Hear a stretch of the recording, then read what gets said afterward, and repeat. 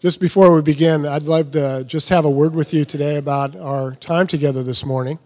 We were thinking because it's summer and, because there are a lot of guys playing golf during the summer and who love golf, that it might be a lovely time for us to just do something a little bit different here at Amen. Usually you would come and one of us would be leading a Bible study of some sort. And today will be a little bit different because we've invited someone here from our community and whom you may know to come and just share a little bit about his life in golf as well as a little bit about what his journey spiritually has been. And so at the end of our time together, I think he'll mention this as well, we'd like to leave some time for questions and answers too. So we anticipate just a lovely time together this morning. Let me just run through a few things with regard to our speaker today. Loren Roberts has 8 PGA Tour wins to his credit, and then 13 Champions Tour wins as well. He played on the Ryder Cup team in 1995 and was assistant captain in 2006. Played on the President's Cup team in 94 and 2000, and there's just a whole lot in between there. He's had a wonderful career. And I think you might hear a little bit about that this morning more specifically. But what we really want you to do is just listen to his heart and his story. And so it is just our pleasure this morning to welcome Loren Roberts to Amen.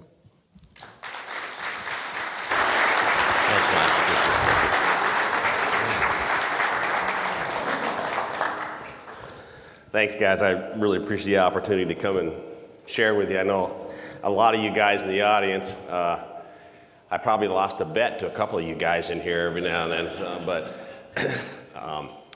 it's a real pleasure to be here today, and hopefully I'm going to share a little bit about golf. And when John Roberts asked me to come and speak, I said, well, okay, how much time do I have? He said 45 minutes. I went, oh my gosh, 45 minutes, I could put on a heck of a clinic in here. We could fix everybody's golf game in here. So, but 45 minutes, you're going to know everything there is to know about me today. And we're going to, like I said, we're going to have a little question and answer period at the end of the day, but we got a little bigger subject to talk about today. My life.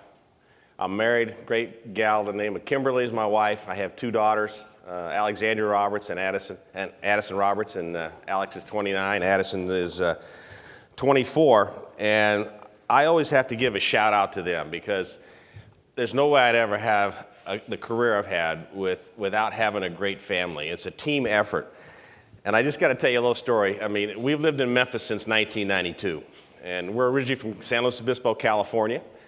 And I just remember Alex was 5, our oldest daughter was 5, and going to start school. And I was in town here visiting. We built a real friendship and built a circle of friends here in Memphis before we ever moved here.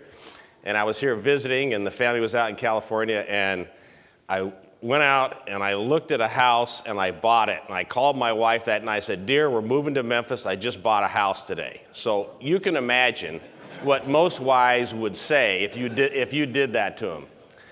My wife, on the phone, no lie, says, okay, I'll move anywhere you want to go as long as it's for your job. So that, to me, that is a huge team effort.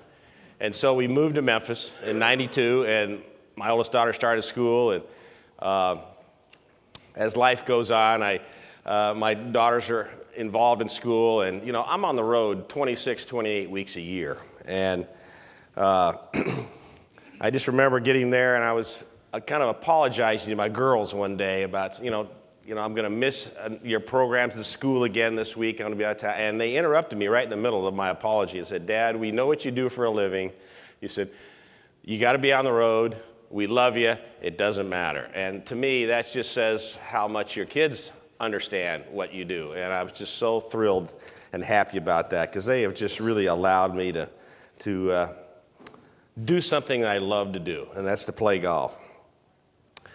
I started out playing golf, and I had the opportunity to speak with junior golfers and golf teams here and there across the country. And one of the things I always love to share with them, because, obviously kids sometimes get disappointed about hitting bad shots and that, and I tell all of them, I said, listen, Every one of you in this room is a better player right now than I ever was at your age. I didn't even start playing golf till I was a junior in high school. I just remember starting my sophomore summer, and my sophomore year, I played baseball as a kid growing up. I mean, that was the sport in California where I was. I played baseball all year long, and I just remember I got to brag a little bit. As a sophomore, I was the starting catcher on our high school baseball team. And three things got me to change my mind. I remember we were playing a game against our arch rivals, and I hit a line drive to right field and got thrown out at first base. and the coach wasn't very nice to me by the time I got back to the dugout. So then we're playing another team, Arroyo Grande. And bottom of the seventh inning, okay? Got a runner on third, one out. I look up at the coach on first base. He gives me the signal, suicide squeeze, okay? So, I turn around to bunt. The runner breaks from third base. Here comes a pitch. I bunt. Third baseman's charging in. I bunt the thing over his head. He turns around, has to run back, and still throws me out of first base. So I figured, I better find another sport here. So, I played golf maybe 2 or 3 times a year with my dad, just messing around. And my dad was left-handed, never better than 18 handicap, but, I enjoyed going out there, hitting it around. And so I decided, after this baseball thing, I'm going to go out for the golf team. So my sophomore summer, I started going to the golf course and playing a little bit, hanging out a little bit. And we had a great little Muni, Morro Bay golf course there. And I would go out there and hit balls and play, and I really got interested. So I went out for the golf team my junior year. And, you're thinking, okay, you're on the golf team. I'm a junior in high school, and my scoring average is somewhere between 85 and 90, okay? I was a terrible player, but I enjoyed the game. I will say by the time I was a senior, I did qualify for the state championships individually in Southern California. So I did improve, but a little too late to really get any kind of a college scholarship to go play anywhere. So I played at our local college, our state university called Cal Poly in San Luis Obispo. And I played there for 2 years until they got rid of the golf team. So I'm thinking, okay, what's going on here, But anyway, while I was going to Cal Poly, I had a job picking the range and working the bag room at our local country club there. And I just loved being around. And so after I got out of college, the pro there offered me the assistant pro job at the club. And I said, I'm going to take that. So, I was an assistant pro there for 4.5 years before I got on the tour. And pro golf now is so different than it used to be. I mean, I'm probably one of the last guys that ever came up this way because literally, I would work my assistant pro job, and 2 days before the qualifying school started, which was the qualifying to get on the big tour now, which that's changed, but I would go play my practice round and tee it up. And doggone it, I made it through my third try in the fall of 1980, and got up to the 1980 qualifying school, the finals. That's the same school that Freddie Couples and Mark O'Meara came out of. And I just remember the 18th hole, and I know I'm close. I know I'm right on the bubble. And it was a little dog leg left to right, par 4. And I hit this tee ball, and I just pulled a little bit, and I just kind of drove it through the left side of the fairway up in the rough behind a tree. And I had to pitch out. And I'm thinking, man, I got to have a par in this hole. And so I pitched it out down there about 70 yards from the hole. Boom, hit a good wedge up there about 2 feet, knocked the putt in, and got my card. And that really changed my career life unbelievably. So I played from 1981 on. That was my first year on tour. And, I had to work at it. I had to go back to tour school a couple of times. But finally, there's 2 tournaments that stick out in my mind in my career. And the first one, Arnold Palmer handed me my first trophy. I played the tour for 12.5 years before I finally won. And I'm at Bay Hill, and I just remember 16 was a very reachable par 5, and I didn't hit that good of a drive. Of course, some of the guys I play golf with in here know how I'm not very long off the tee, right, Charles? Yeah, okay, so I'm not very long off the tee. So I couldn't go for the green in 2. So I don't make birdie. And I'm tied with VJ and Fuzzy Zeller. I don't make birdie. They both make birdie. I go to the 17th hole, 1 behind. And I get up and I hit this 3-iron. I play way safe left, and I got about a 35-foot putt to get up and down. So anyway, I make a good 2-putt there. I par the last hole. Doggone it, Fuzzy hits it in the water at 16, makes double. VJ bogeys the last 2 holes. I win the tournament. Okay. 12 and a half years. 12 and a half years to win the tournament. But I do. The thing I remember is going to the press room afterwards. And it's awesome to have Arnold Palmer hand you your first trophy. I mean, come on. We all know as golfers know what he did for the game. He really exploded the game, got it into the TV era, and he just was a great personality for the game. And I got to tell you a couple stories.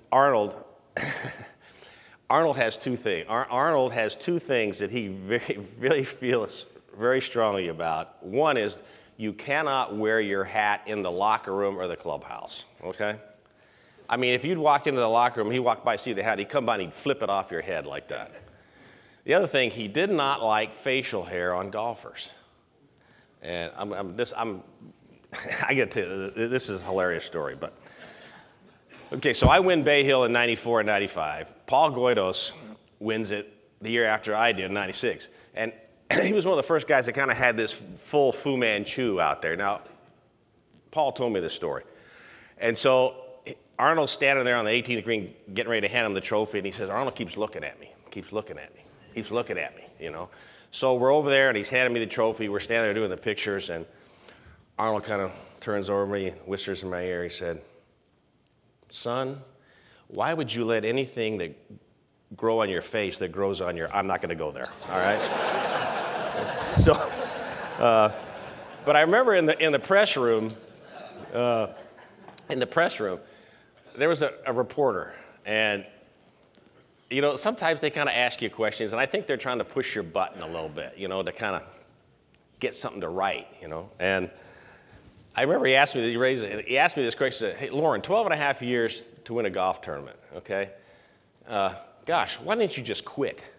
You know, and something, you know, he didn't realize that, you know, when you're passionate about something, okay, you love it. You're going to keep doing it. And you have a goal in mind, and you're going to work as hard as you can to reach that goal. And, you know, I just couldn't understand why somebody would ask me that kind of question, but it kind of fueled me. It kind of pushed that button to get me going a little bit. The second tournament in my career that I really remember was winning the Byron Nelson in Dallas. And everybody knows what Byron, especially us players, know what Byron Nelson did for the game, what he's remembered for. Probably the greatest Christian gentleman that I've probably ever been around in sport. And he would sit out on the 18th green on Sunday, and he had a little hospitality thing there, and he would sit there, and every group that came off the 18th green, you'd go up there and he'd shake your hand and say great playing, or just give you a good positive vibe. And you know, he used to like to do woodworking, and he used to carve things. And I remember when he passed away in 2006, and a lot of us players went to his funeral in Dallas. And as we were walking in, his wife was there, and every player, she handed this thing that it's a cross that Byron Nelson carved out of deer antler. And she handed every player one of these from Byron Nelson. And it's in my pocket every day of my life. And when I go to get a golf tee out of my pocket or get a ball mark out of there, I feel this. And it just talks to me about what is important to Byron, what was important to his life. And it's just a constant reminder. You already heard about Ryder Cups. I played on one Ryder Cup team in '95, was an assistant captain in 2006, played 2 President's Cups. It's totally different okay? That's totally different than golf. When you're playing a regular tournament and you're not playing good, you can say, okay, I'm going to work at my game, next week maybe I'll get it. When it's Ryder Cup and you're playing for your country, you got to bring it now, okay? Plus, you've got 11 other teammates that you're playing for. And there is nothing, and really, I know golf is in the Olympics now, but really the Ryder Cup and Presidents, that was our Olympics, okay? And I just remember, I have never been so nervous in my life on the golf course. I mean, you're nervous standing on the first tee of Augusta National for the Masters, but I'm telling you, when you're standing there on the first tee, Wednesday practice round, you're out there early and there's 10,000 people on the first hole, and I'm telling you, it's a practice round, you can't even draw it back hardly, because when you play for your country, it's an honor. And when you go through the opening ceremonies and you all march in and they play in your national anthem and then those jets roar over there, I get choked up, guys. I'm sorry, I love it. I love playing for my country. But, I mean, there's just nothing like that.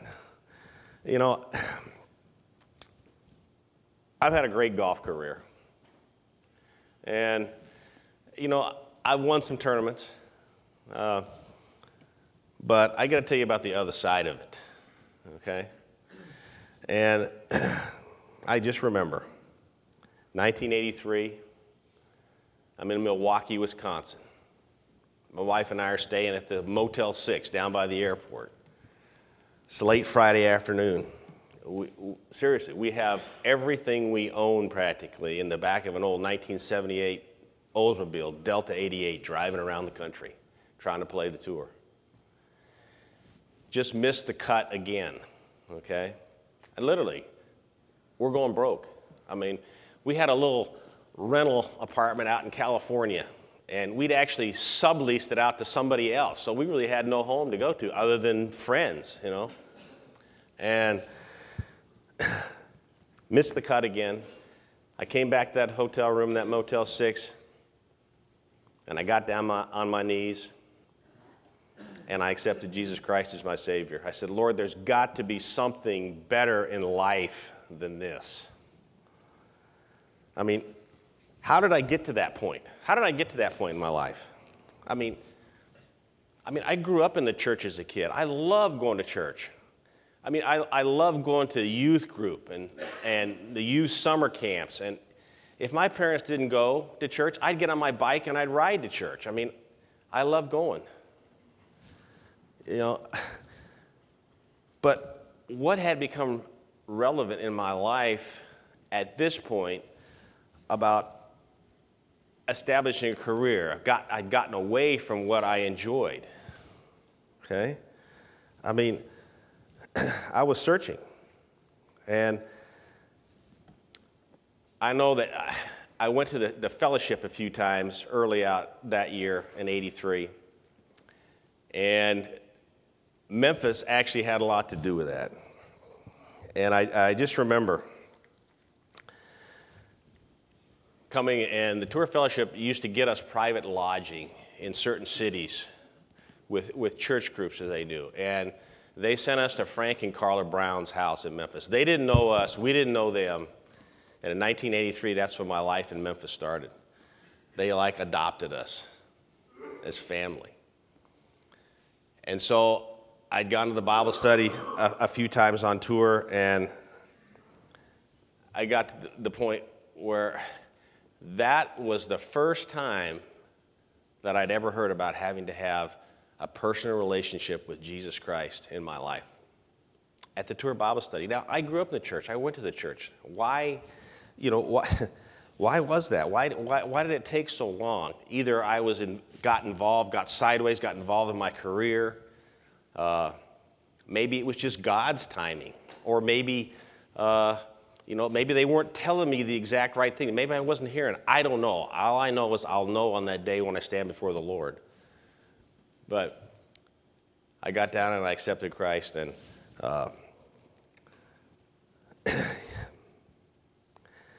Romans 3:23 says, "For all have sinned and fallen short of the glory of God." And golf, or whatever it is, it's not going to get me there. I'm a sinner. I know I'm a sinner. okay? I mean, when I'm on the golf course and I hit bad shots and I can't control my situation sometimes, I get mad. I lose my temper. Hey, there are things in my life that I've done that I absolutely, totally regret. I mean, we're all that way. All I know is I can't ever do enough good to cancel out the things that I've done. 1 Peter 3:18 says, "For Christ died for sins once for all, the righteous for the unrighteous, to bring you to God. He was put to death in the body, but made alive in the spirit." You know, Christ's shed blood has washed us clean, and it's a free gift. It's unbelievable. It's a free gift that's just given to us if we accept it. Romans 6:23 says, "For the wages of sin is death, but the free gift of God is eternal life in Christ Jesus." I mean, I want that eternal life. I want to know where I'm going. Life, to me, is such a blip on the screen of eternity. I mean, it's so short. And I just remember hearing this from our pastor on the PGA Tour. He says, we are not in the land of the living going to the land of the dying. We are in the land of the dying going to the land of the living. I mean, I want that opportunity. My faith in Christ gives me that. We're all going to struggle. We all have jobs. We all have had hard times. Everybody's gone through things here that they don't know why. But accepting Christ did not make all those struggles go away. But what it did was it gave me joy with the expectation of what's going to happen after those struggles. God, when I accepted Christ, God did not make the ball go in the hole for me all of a sudden. I mean, I didn't hit a putt and it was going over here and boom, it went in the hole, okay? I wasn't hitting a ball out of bounds and all of a sudden it would come back in. I mean, that doesn't happen, okay? That doesn't happen. But it just prioritized my life to know what is important. And we've got to get out there and do what we can do for ourselves. God doesn't do what we can do for ourselves, but He does do for us the one thing we cannot do, and that's give us eternal life. And I came to realization of this in 94 at Bay Hill. I'm talking about that good two-putt I had to make at 17 to make that par. So I got a 35-footer. I run it past the hole 5 feet. And I stand over this putt. And I say, Lord, give me the strength to hit this putt to the best of my ability and accept whatever happens afterwards. Putter went back about 6 different ways, came through about 6 different ways, Boom, the ball went in the hole. I made par. Made par in the last hole, win the tournament. 3 months later, I'm standing in the 18th hole of Oakmont. You just saw the Open here a few weeks ago at Oakmont. I'm standing on the 18th hole. I got a 6-foot putt to win the U.S. Open. I'm standing over the putt. I prayed the same prayer. I said, Lord, give me the strength to hit this putt to the best of my ability and accept whatever happens. But I hit the worst putt of my life. I mean, I putted right on the weekend. So I don't win the Open. I go into a playoff with Colin Montgomery and Ernie Els, and I go 18 holes with Colin. I go 20 holes with Ernie, and boom, I don't win the Open. So what does that tell me? It tells me I have got to get out there and work. But just like I said, God gives us the one thing we cannot get for ourselves. I always like to share, everybody here has a gift. Everybody has a job. Everybody has a specialty that they're good at, okay? And you have a group of people around that. I've just been fortunate to golf. Golf has been my platform, okay? That's my groupies, the golfers, okay? You all have groupies and other things, no matter what it is that you do. And you can have a profound effect in people's lives that are in your group. I mean, you can use whatever your specialty is, you can use it to share your faith in Christ. You know, you can really make a difference with those relationships. And I know I'm very, very blessed to be able to go around the country. Bernard Langer and Larry Mize and Scott Simpson and myself and Freddie Funk. Sometimes, you know, we have the opportunity to go out and we have the opportunity to go and we do these outreach things where we put on a big thing just like this, generally at dinner time, but sometimes we do breakfasts and we get in there and we have a panel discussion and we talk about golf and we talk about careers and things that happened and what we did but it attracts people that like the game of golf, but then it allows us to share our faith and every one of you in here today has that opportunity, and I'd just like to encourage you to use it. I mean, and I know a lot of you do. You know, before I close in prayer, and I do want to open it up for a question and answer. If you guys have some questions you want me to answer, I mean, I'll tell you anything about golf, my life, my faith. I'm not going to tell you what goes on inside the locker room, though, okay? I'm not going to tell you that, but I would like to say that I firmly believe this. The reason I'm here today is that it was supposed to happen. The 61 years of my life preceding today have happened for one thing, happened for one reason. It's for me to be here today. All these things that have happened for one thing. It's for me to be right here today, sharing my testimony with you. And, you know, John Roberts came up and asked me if I'd come and speak, and I said, you know, I'm supposed to do this.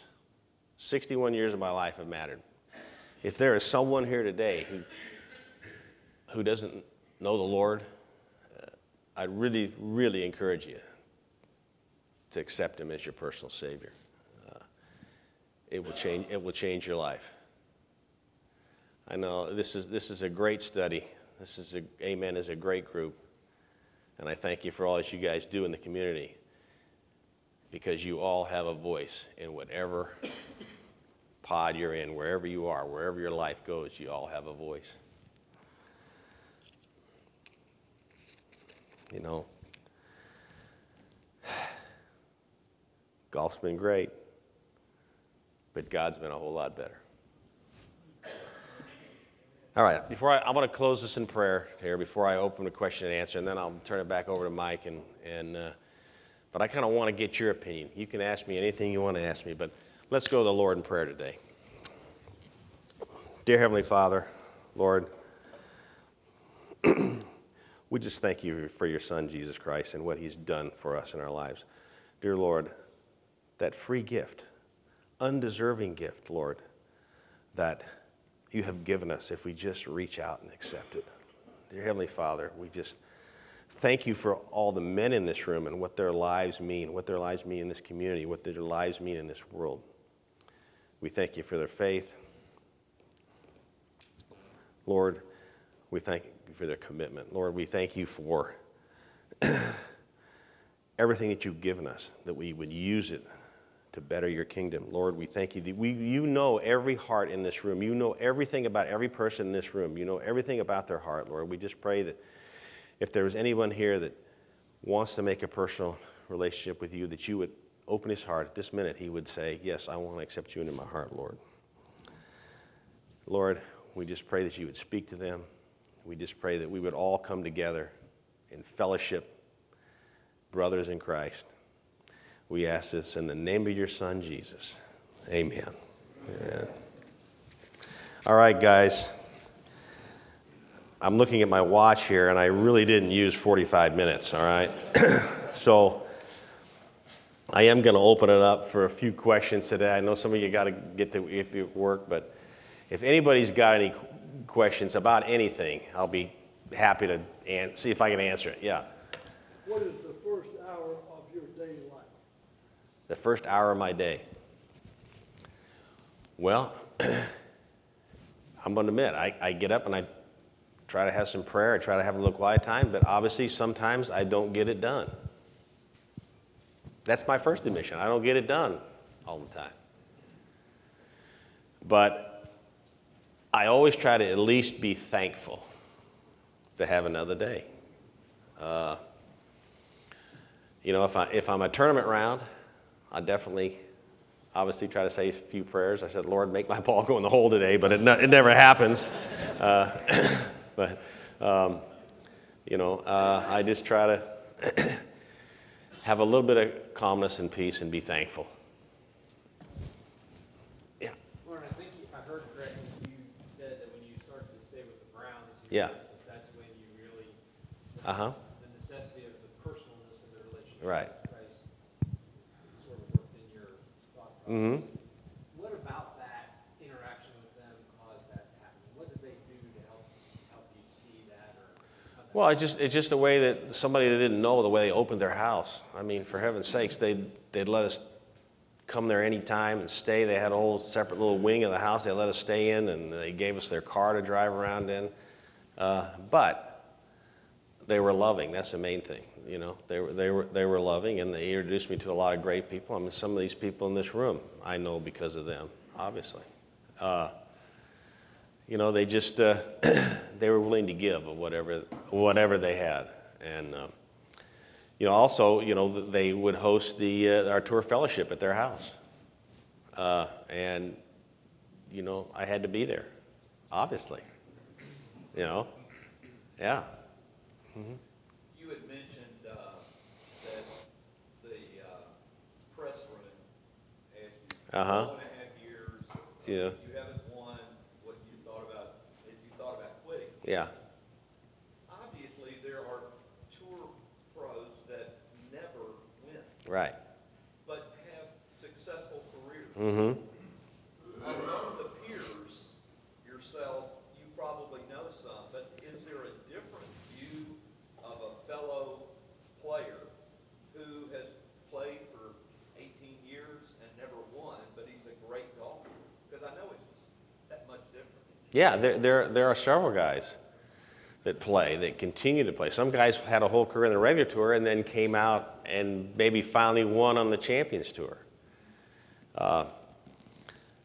It's kind of like golf is your job.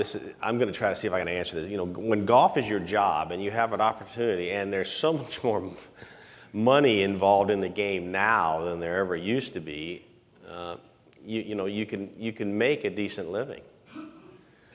But I'm sure, and this is hard for me to answer, but I'm sure there are some guys that are still fueled by, I think I can win, and I'm sure there's other guys that say, well, if I make a good living, if I make a good check, I'm okay. Maybe that attitude has something to do with why they never win. You never know. And also there's some other guys, and I know some personally, they have talked to me about they got nothing else in the world. And that's a shame thing. They got nothing else that they can do, that they're going to stay there, and they just try to gut it out. That's why you see some guys just still out there trying to Monday qualify, still trying to play because they don't have anything else. And that's a sad thing to me. Yeah. Can you share with us some of your close friends in the Christian golf community? Uh-huh. And can you share with us some of your close friends in the Christian golf community, those people that you rely on for fellowship and encouragement and support, and maybe even a story or two? Yeah. Well, obviously, Bernard Langer has become a strong Christian. You maybe have heard his testimony. He gives his testimony as, he goes and talks about winning the Masters the first time and then winning the difference of winning the Masters the second time. He likes to say that he won the Masters the first time and used the Lord's name totally different than the second time he won the Masters and used the Lord's name. He likes to share that, because I remember it was the week after he won the Masters the first time, he came to the fellowship at Hilton Head Island the next week. Bobby Clampett was still playing the tour and brought him. And, you know, he grew up in the church in Germany. He said, no, there's no question, I grew up in the church. But it was a legalistic situation of, you know, you had to do this and you had to do that. And then once you got it all done, you were okay, you know.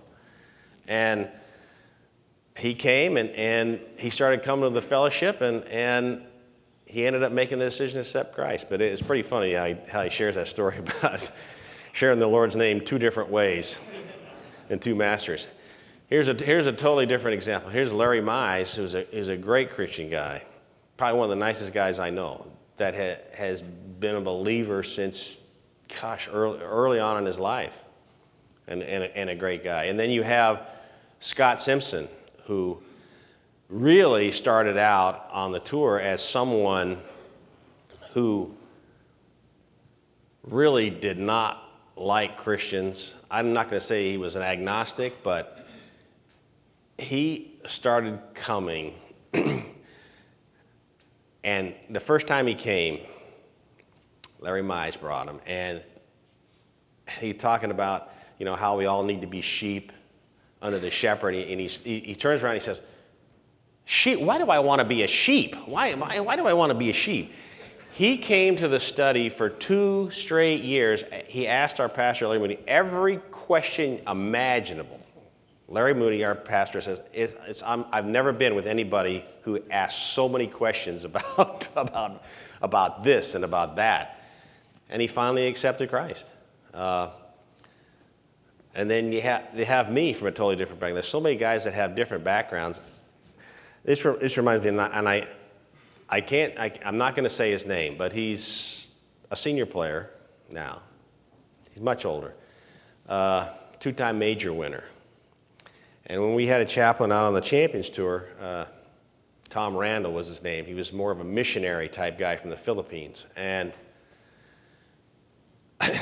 he used to really try to make friends with everybody out on the tour. And that's what it is. It's about developing a relationship with people in order for you to share Christ with them.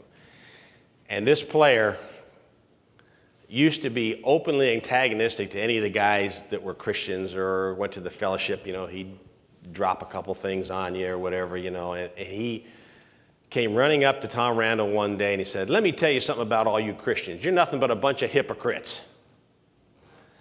And Tom Randall, our pastor, turned around and looked right at him and said, you know what? There's always room for one more. and it took him off guard so much. He said, what you know, because it just took him off guard. Thank goodness that he started building a relationship with Tom Randall. He started questioning about some things. He came to know the Lord after that. And it was a good thing because 4 months later, he was diagnosed with throat cancer. So you just never know. It's all God's plan. You just never know. So there are a lot of different guys out there. Yeah. Mark, you said that you grew up in the church. Yeah. You said you grew up in the church and you enjoyed going to church. You wanted to go to church. Yeah. But then you never, at some point, it moved from that to a personal relationship. Yeah. Is there some explanation as to what happened that moved you from that point of just always wanting to go and being in church and thinking of the Lord to where all of a sudden it became a personal relationship? You know, this is something that I continue to struggle with all the time that I think about. You know, if I grew up in the church, why did it take me so long to make the decision to accept Christ as my Savior? Why did it take me so long? And I don't know. That's what I said. I'm hoping on the day that I stand before the Lord, I will know why. Because I loved it. Now, I could say, well, maybe I loved being around other kids. I loved all the activities we were doing. I loved doing all that kind of stuff. You know, maybe I loved the formality of it. Maybe I loved, hey, I'm a straight line thinker. I got to have all my ducks in a row all the time. Maybe I like that, of knowing I'm going to do this every Sunday. But, I don't know. I know after I started going to college and got out trying to get my career going, that was, I got work to do here, And then all of a sudden, you get to a certain level of frustration, and those things come back, at least came back in my mind and said, okay, there's something more to this. I cannot live out of my car, basically, and not get anywhere. And there's something different here that I need to deal with. And like I said, through the fellowship, through starting really to go to the fellowship here when I was in Memphis, had a big deal. That's when I finally changed my life the right way. Yeah. What was the most influential person in your life, given all these people you're talking about? Gosh. I've had several.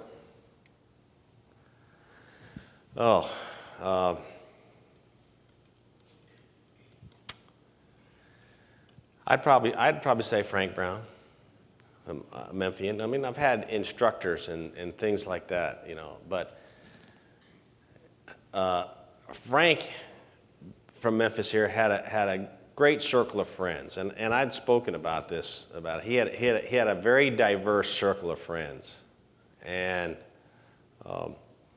it just introduced me to a lot of people here in Memphis, and I just made some great friends. And Frank was very open about his faith, and he was just so giving.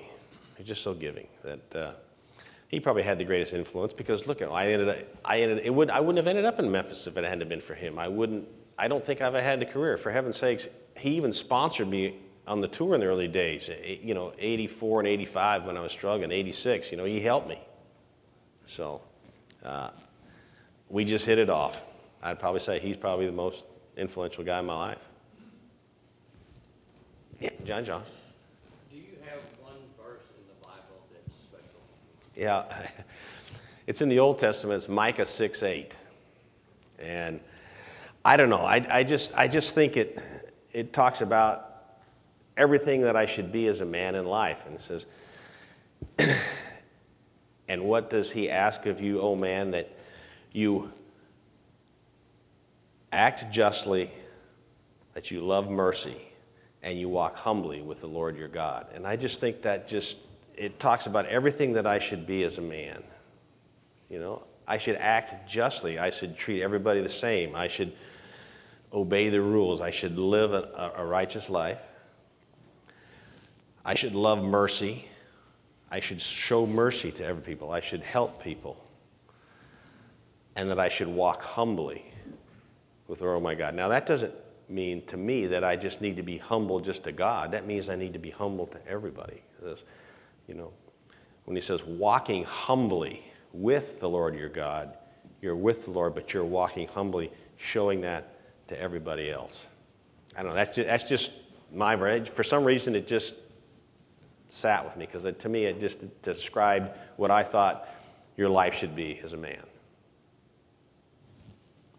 Yeah.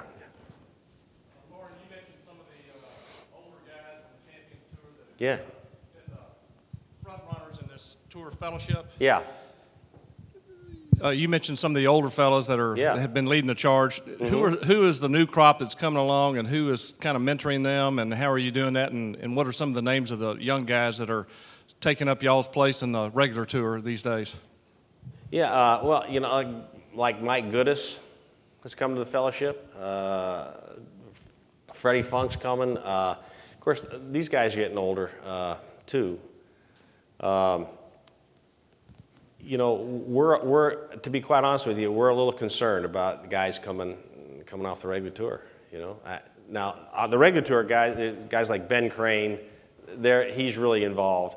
They have a good, strong leadership out there too. So I'm sure if some of those guys start moving our way, he'll be fine. But we're always trying to talk to guys, and you guys know it can be tough. It can be a tough road to share your faith. So, yeah. What's it like as a Christian in terms of the guys that are Christians during like a tournament week? Besides praying over your putt, of course. Yeah. What's it look like during a tournament week in terms of how you guys interact? kind of go on hold during that week? Make no bones about it. When you tee off out there, if I'm with Larry Mize, or what do you think Bernard Langer's thinking about? He's kicking our butt every week, all right? I mean, seriously, when you go out there, that's the great thing. You go out there, you compete, and once you walk off the golf course, you're brothers. Even when you're on the golf course, you're brother. But you know, doggone it, I'm going to compete, and I want to beat you. I'm sorry, that's just the way it is. But we just know that there's something other than the competition of it. There's the whole rest of life. But you still want to compete, as long as you compete in an honorable way. Yeah. Jimmy? Would you tell us a little bit about that fabulous round you had at Augusta when the weather changed and a 30-degree change in the temperature and the wind?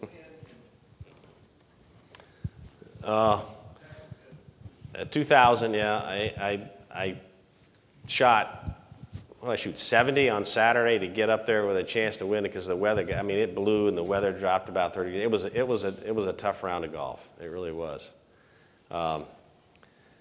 I just remember I get to the 18th tee, and we had us on a rain delay, and we were on a hold, and we were sitting around, and then we went back out to finish, and man, I really wanted to get finished because I didn't want to come back at 6 o'clock in the morning again and tee off. So, I mean, I actually putted out on 17, and I ran to the 18th tee. I said, guys, I'm going to go over there and hit my tee shot. And I ran over there and hit the tee shot. I just want to get a ball in play so that we could go ahead and play the 18th hole. And I just remember making a good par there and finishing off my round. But yeah, you want to get finished because there's no way I wanted to get done. But it's the first time I've ever seen at Augusta National they sold out of every sweater they had and every jacket they had in the pro shop, okay? I know you'd like to do that, Russ, okay? I mean, they sold everything they had. The weather changed so bad, but it was fun. I just remember, gosh, I had to hit as good, and this is before they even lengthened the golf course. I had to hit a good drive and had to just absolutely wear out a 3-iron on 18 after hitting a really good drive for me, so it was playing hard. Yeah.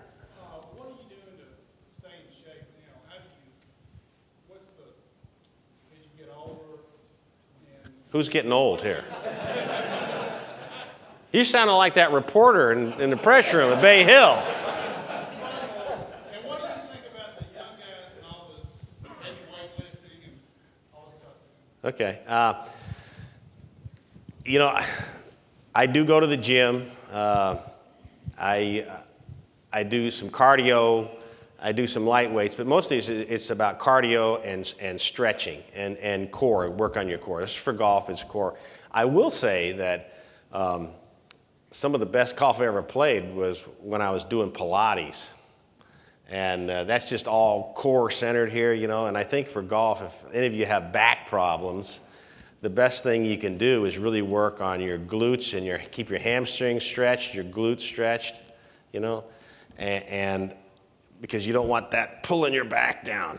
So I think Pilates works great, and I played some great golf doing that. But these young guys, I mean, golf has totally changed, okay? Golf has absolutely totally changed. Now it's all about being fit, strong, fit. And I don't know if you watched Rory McIlroy lately. Okay, I mean, he got really buffed, all right? Really buffed.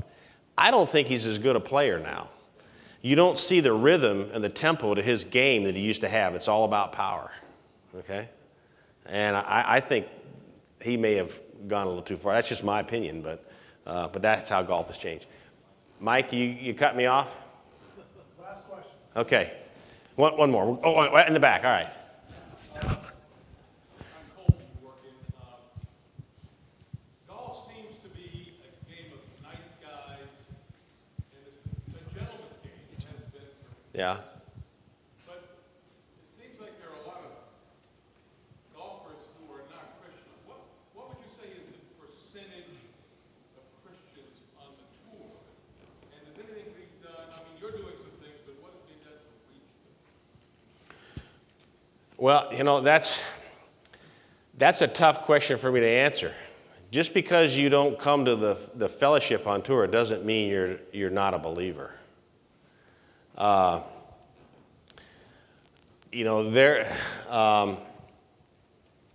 a lot of different guys that are good guys that I know that have faith that don't come to the fellowship. We still have interaction with them. It's up to them. I know some guys that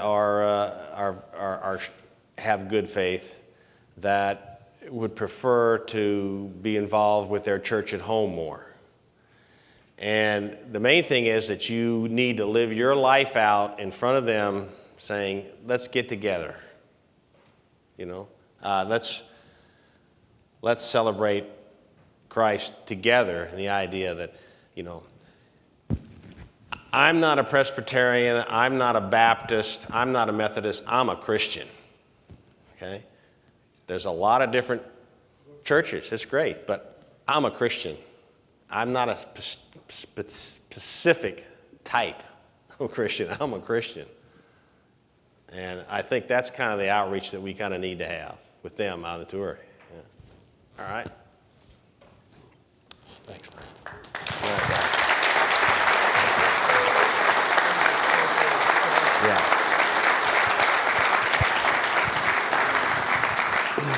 Guys, thank you so much for your attention this morning, and we are so grateful for Lawrence being with us. And really what we hope that you would do is to take something, maybe just a thing or two that Lauren has said this morning, and really be thinking about it.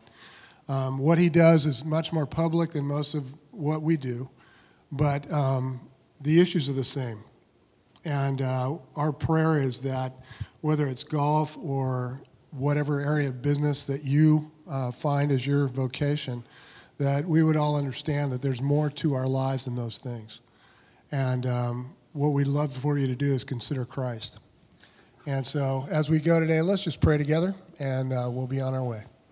Father, thank you for my brother, and I thank you for the way that you've used him and his vocation around the world over these years. And Father, we pray that we would see our lives reflected in some of the things that he has said.